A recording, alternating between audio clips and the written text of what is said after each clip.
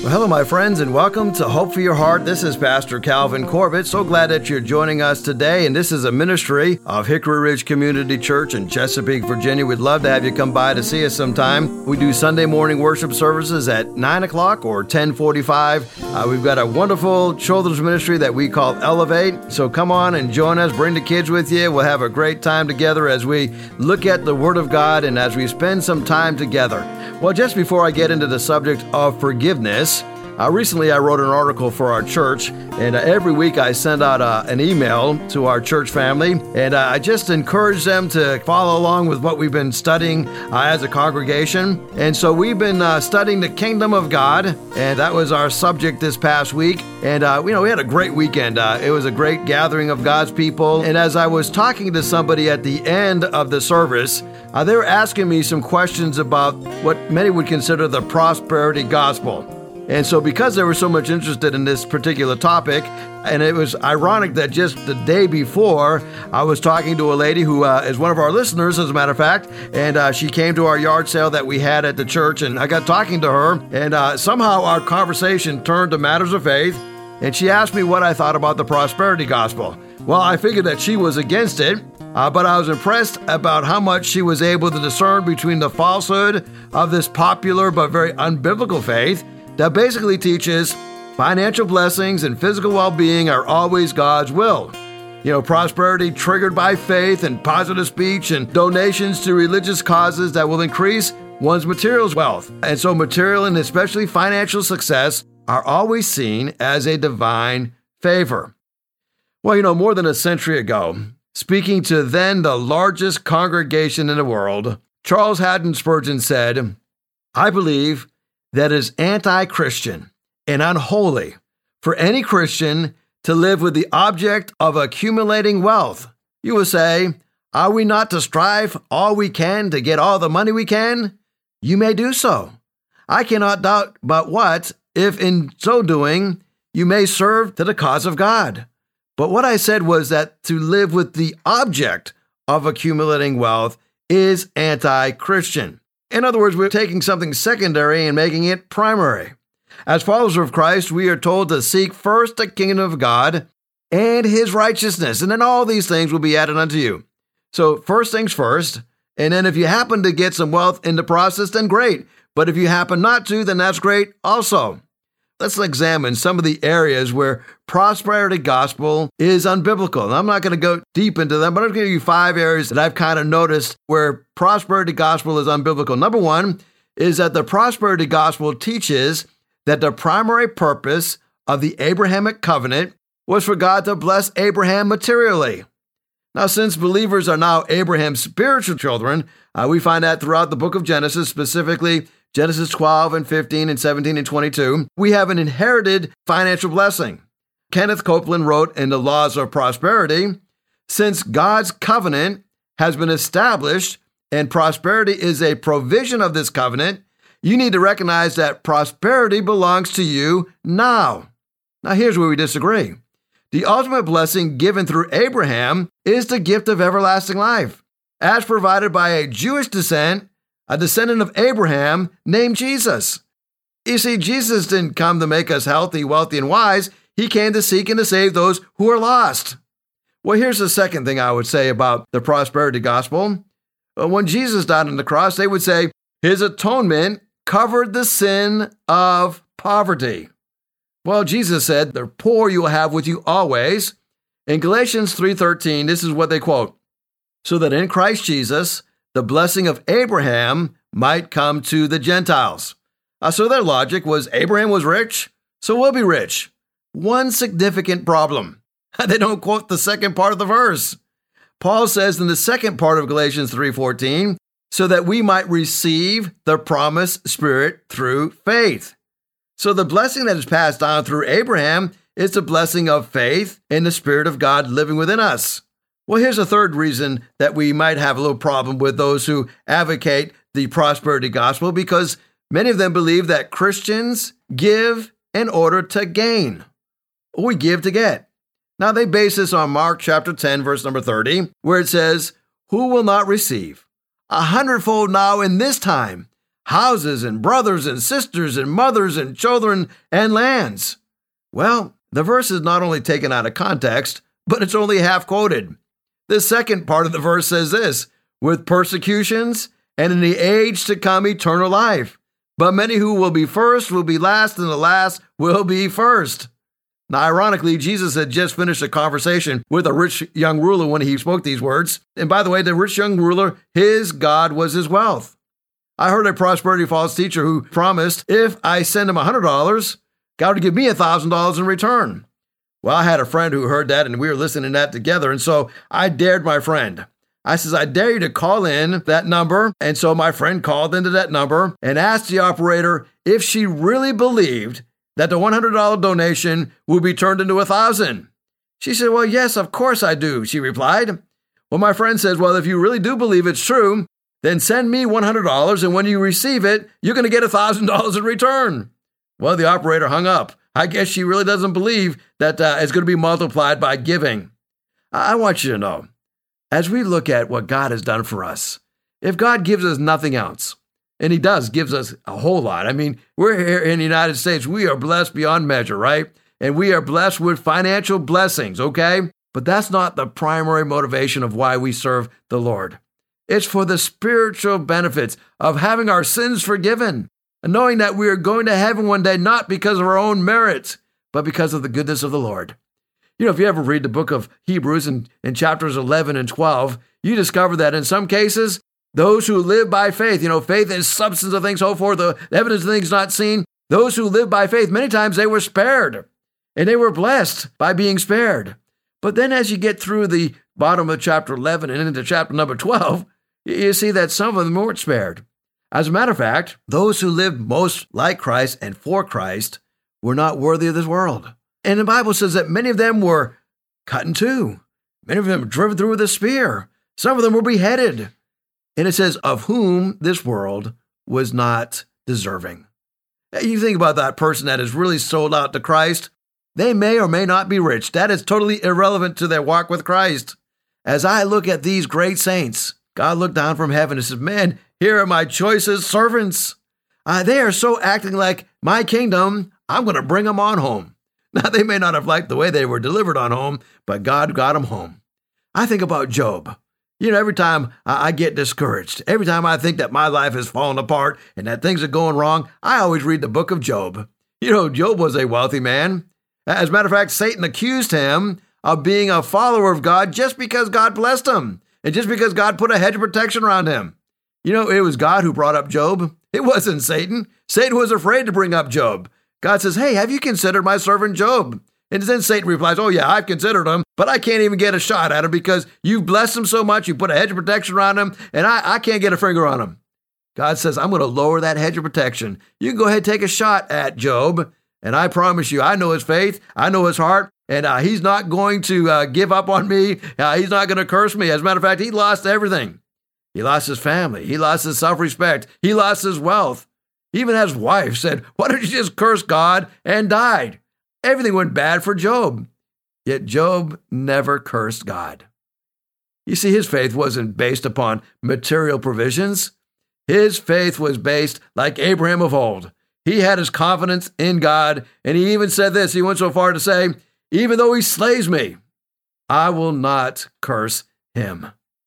Well, there's something else that we will notice about those who propagate the prosperity gospel. They will say that faith is generated, self-generated. In other words, I've got this faith that must be worked up within me. It's a spiritual force that produces prosperity. Now, the definition of biblical faith refutes that idea altogether. Faith is not self-generation. Faith is forsaking myself, not building myself up, not working myself up. It is putting my trust exclusively in Christ, not on myself. Saving faith is a gift from God. Faith has got that substance to it, and that substance is found in Christ. It's not found in me. The substance or the object of my faith is not myself. It's my Savior. I trust Jesus because he has proven faithful in providing my salvation. I also trust him for the things that I cannot see. So one other thing, as we look at the prosperity gospel, before we dive into the subject of forgiveness, Those who, and I hate to paint a broad brush because not everybody who believes this, but many I have found will buy into these schools of thought. And their fifth reason that we have a problem with them is that they look at prayer as kind of a tool. It's a tool to force God to grant me personal prosperity. And they use James 4:2, right? Where James says, you have not because you ask not. Now, curiously, prosperity preachers often ignore the second half of James's teaching on prayer, which says, you ask and you do not receive because you ask wrongly to spend it on your own passions. In other words, James hits the nail on the head in the very next verse, and he says, listen, you're not going to receive because you're getting it to spend on your own passions, right? Your own selfish motivation. And so that prayer is probably being answered by somebody, but it's not being answered by the Lord. I think that the enemy hears our prayers. I think the enemy can even provide prosperity to us if it will keep us from worshiping the true God. James Argoff noted in his comments on the prosperity gospel, he wrote, with the prosperity gospel, God is reduced to a kind of a cosmic bellhop, attending to the needs and to the desires of his creation. In other words, God was created for the good pleasure, our good pleasure. We need to be careful about the message of the prosperity gospel and the advocates and what they advocate. The prosperity gospel is not just a different teaching. Oh, my friends, it is a different gospel. And if you ever read the book of Galatians, you discover there's a different gospel that was no gospel at all. The gospel is always revolving around Jesus Christ. It is never revolving around the one that has been changed by Christ. You see, I want to encourage you today to know the difference between the gospel and your testimony. The gospel is the death, the burial, the resurrection of Jesus Christ, who died to save your soul, who died to save you from your sins. The testimony is what God did in your life personally. Don't confuse those two. The gospel will endure forever. You will only be here for a short while. And the soul, the real part of you, is going to go somewhere, and I hope it's going to heaven. And if you put your faith and trust in Jesus Christ, then you've got your ticket to heaven, and you will be there. As a matter of fact, it is promised to you at the moment of conversion. John 3:16, God so loved the world that he gave his only begotten Son, that whoever believes in him will not perish, but have everlasting life. Believe and receive everlasting life. Well, once you receive that everlasting life, then you can be a good forgiver. So let's talk about forgiveness. As you think about forgiveness, Jesus had a bunch of people that were gathered around him, and they asked him a question. And they said, well, teacher, what is the most important commandment in the law of Moses? Jesus replied, you must love the Lord your God with all your heart, all your soul, all your mind. This is the first and the greatest commandment. A second is equally important. Love your neighbor as you love yourself. Now, as I think about that statement, loving my neighbor as you love yourself, that is being able to forgive somebody else of the unforgivable because I'm carrying out the most important command of the law of Moses. I'm loving the Lord my God with all my heart, soul, mind, and strength. When that happens, I've received forgiveness and I pass forgiveness on. That is how I have peace with God. Now, this is really important because I've got to face up to my fears. I've got to face up to my failures. And anytime I run from fear instead of facing it in faith, I miss God's will for my life. I want you to be at peace with God. And part of that includes being a person who receives God's forgiveness, but it also includes giving forgiveness to somebody else. Let's talk about living at peace with God. And we're going to look at Romans chapter 12 quickly. And I want you to know that you're living at peace with God when you're right with God and with others. This is how Paul put it. He says, love must be sincere. Number one, the way to be at peace with God, hate what is evil. And then number two, cling to what is good. Number three, be devoted to one another in love, honor one another above yourselves. And I love how this passage just self-outlines itself, right? You want to have peace with God? Hate what's evil. You want to have peace with God? Cling to what is good. You want to have peace with God? Be devoted to one another in love. Honor one another above yourselves. Number four, never be lacking in zeal, but keep your spiritual fervor, serving the Lord. Okay, be zealous in serving the Lord. Number five, be joyful in hope. Oh, joy comes from that blessed hope. Not the immediate circumstance of my life, but that hope that I have in Christ. All right, moving on. Number 6, be patient in affliction. Number 7, faithful in prayer. Number 8, share with the Lord's people who are in need. Number 9, practice hospitality.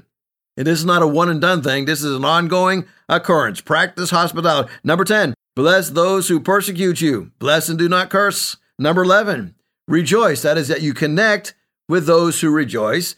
You mourn with those who mourn.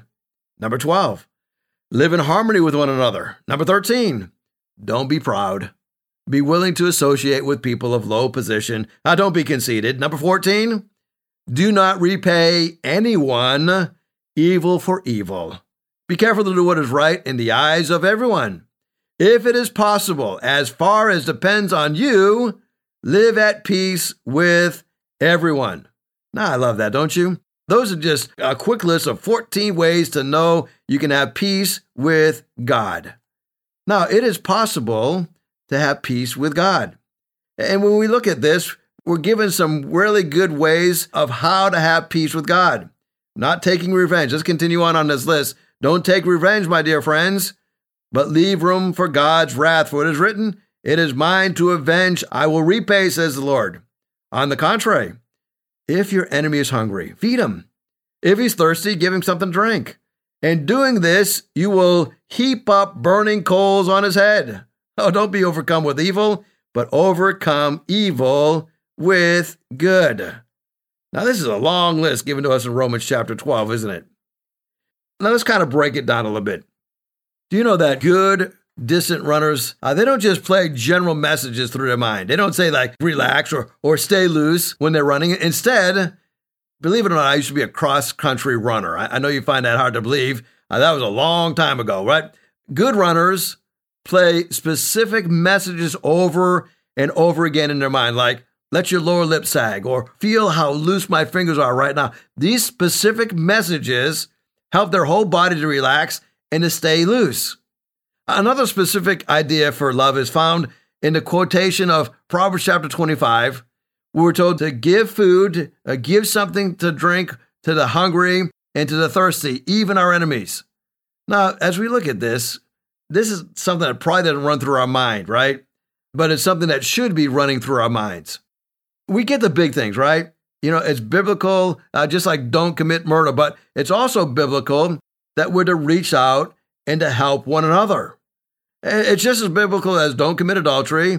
It's just as biblical as don't murder, don't lie, right? All these things are biblical truths that we know, but forgiveness also is a choice of obedience. Unforgiveness is a choice of disobedience. You know, there's no sitting on the fence on this one, right? Either you're going to be one who forgives or you're going to be one who's living in disobedience by choosing not to forgive. You know, I can have a right relationship with God when I ask for forgiveness.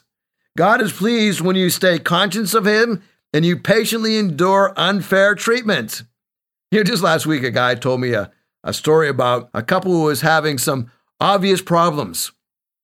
The husband was just sitting in the living room and reading the paper, and the wife comes in and smacks him on the head with a frying pan. He goes, "What was that all about?" The wife says, "Well, I was doing your laundry and I reached into your pocket and I found a name there. The name Mary Lou." He goes, "Well, you're blowing this way out of proportion. Remember a couple weeks ago I went to the horse track and the horse that I bet on was Mary Lou? Of course, she felt terrible. I can't believe I accused you of that. I'm sorry." A few days later, he's watching TV and she comes back again, smacks him on the head again. "What was all that all about?" He says, "Your horse, Mary Lou, just called." So as we think about that funny little story, right? God is pleased when we stay conscious of him and patiently endure unfair treatment. I can have a right relationship with others when I offer forgiveness. Now, I want to make a distinction between forgiveness and trust, forgiveness and relationship. You can forgive somebody without having a relationship with that person. It would be hopeful that things could be reconciled. You could have a relationship with that person, but some people are irreconcilable, right? No matter what you do, they're not going to come back into a healthy relationship with you. So look what Matthew chapter 5 says. So if you're standing there in the place of the altar at the temple, you're going to church on Sunday, You're offering to the Lord, and all of a sudden you remember that somebody has something against you. So what do? You leave your sacrifice there beside the altar, you go and be reconciled with that person, and then you come back and offer that sacrifice to the Lord. You see, the reason we need to forgive is because it impacts our ability to give unto the Lord. And so Matthew 18, Jesus is dealing with his disciples, and Peter comes to him and says, Lord, well, how often should I forgive somebody who sins against me? 7 times? No, Jesus says 77 times. Tim Keller so well puts this. We're far worse than we can ever imagine, and we're far more loved than we can ever dream. You see, when we refuse to forgive somebody, it just shows us how far worse we really are. But when we forgive somebody, we realize how loved God is, because every time I forgive somebody, even though I may not get the warm and fuzzies, and even though that relationship may not be fully restored and reconciled, I experience God's peace and his love because I obeyed him and I did the right thing. Well, what happens when I choose not to forgive? When I said, I'm not going to forgive, and I dig into my heels? Well, I disobey God's instructions. Now, I want you to think as you're driving down the road today, and if you can do this, go ahead and do this. Raise your hand if you have been hurt by other people. Keep a hand on the wheel, and I've been hurt by other people. Okay, we all have, right? And now the guy next to you is wondering why this guy next to me is raising his hand as he's driving down the interstate. Okay, we all have painful experiences. If we act in disobedience regarding God's instruction on forgiveness, we miss the blessing he offers when we sincerely forgive. We all have been hurt, and we all have hurt others. So when I don't forgive, I disobey God's instructions. Number 2, when I don't forgive, my anger is intensified. You see, your anger is going to be intensified if you don't have forgiveness. That becomes a core value of your life. Because when you don't forgive, the word picture I have in my mind is you become like a human porcupine. You hurt people everywhere you go. You become like this walking minefield. I can't tell you how many people I've talked to that lack forgiveness, and you can see it in their face, you can see it in their life, and you can see it in their actions, and it almost immediately comes up. If you're able to break that surface in any type of conversation, it seems like they always go back to that anger of what somebody did. I was just talking to a couple just this past weekend, and I'm trying to encourage them to reconcile, to forgive one another. And one of the spouses, you can feel the anger and resentment build up. They refuse to forgive. It's easy to tell. Your anger is intensified when you don't forgive. I disobey God's instructions when I don't forgive. And then number 3, when I don't forgive, I relive painful experiences. Let me ask you another question. When you relive that pain, who's hurt? The other person or me? Or me? You know what's happening when I relive that painful experience? The other person doesn't know anything about it. The other person is out having a great time, just living it up, and I'm at home chained to my own sewer, my own personal sewer of hatred, where that stench has become so nauseous that it's seeping out of my body. And it makes its way into my veins, and it circulates into my heart, and I become an ugly, bitter person. That's what happens. You relive it over and over again. Some of you may be refusing to forgive. And you say, well, it's so hard, because now your experience has become your story. It's become your identity. Hating them and not forgiving them has become who you are. When you retell that story, even to a new audience, and you become the center of the stage because all of a sudden you gain attention and you gain sympathy. For some of you, it has become your franchise, and you don't want to give it up. Giving away would be like a fisherman giving away his boat, or a chauffeur giving away his car, or a puppeteer giving away his puppets, or a pirate giving away his plank. It's like your crutch. But I remind you what Jesus said. Matthew 6:14 and 15. If you forgive those who sin against you, your heavenly Father will forgive you. But if you refuse to forgive others, your Father will not forgive your sins. Well, I hope you join me tomorrow, because I'm going to talk to you about how I can become a good forgiver. Some of the things that we go through as we forgive others. We've talked about the negative today. We're going to talk about the positive tomorrow. Well, listen, if you enjoyed this ministry and you'd like to give financially to this ministry, you can go to our church website, hrcc7.org. And on that website, there's a tab that you can give to this ministry, or there's also a tab that you can listen to our podcast. If you like what you hear on the radio broadcast, you want to listen to one of the older broadcasts, and you're wondering, how can I get it? Well, you go to our website, and some of the most recent ones are on the website. So thank you so much for listening. God bless you. I'll talk to you real soon. If you'd like to hear this broadcast again, you can have a free download at buzzsprout.com/1890557, or you can listen on Amazon, Spotify, Google Podcast, and Apple Podcast. Hickory Ridge Community Church is located at 3320 Battlefield Boulevard South in Chesapeake, Virginia. Sunday service times are 9 a.m. and 10:30 a.m. We'd love for you to join us. For more information, go to hrcc7.org. And remember, no matter what you're going through, in Jesus Christ there is always hope for your heart.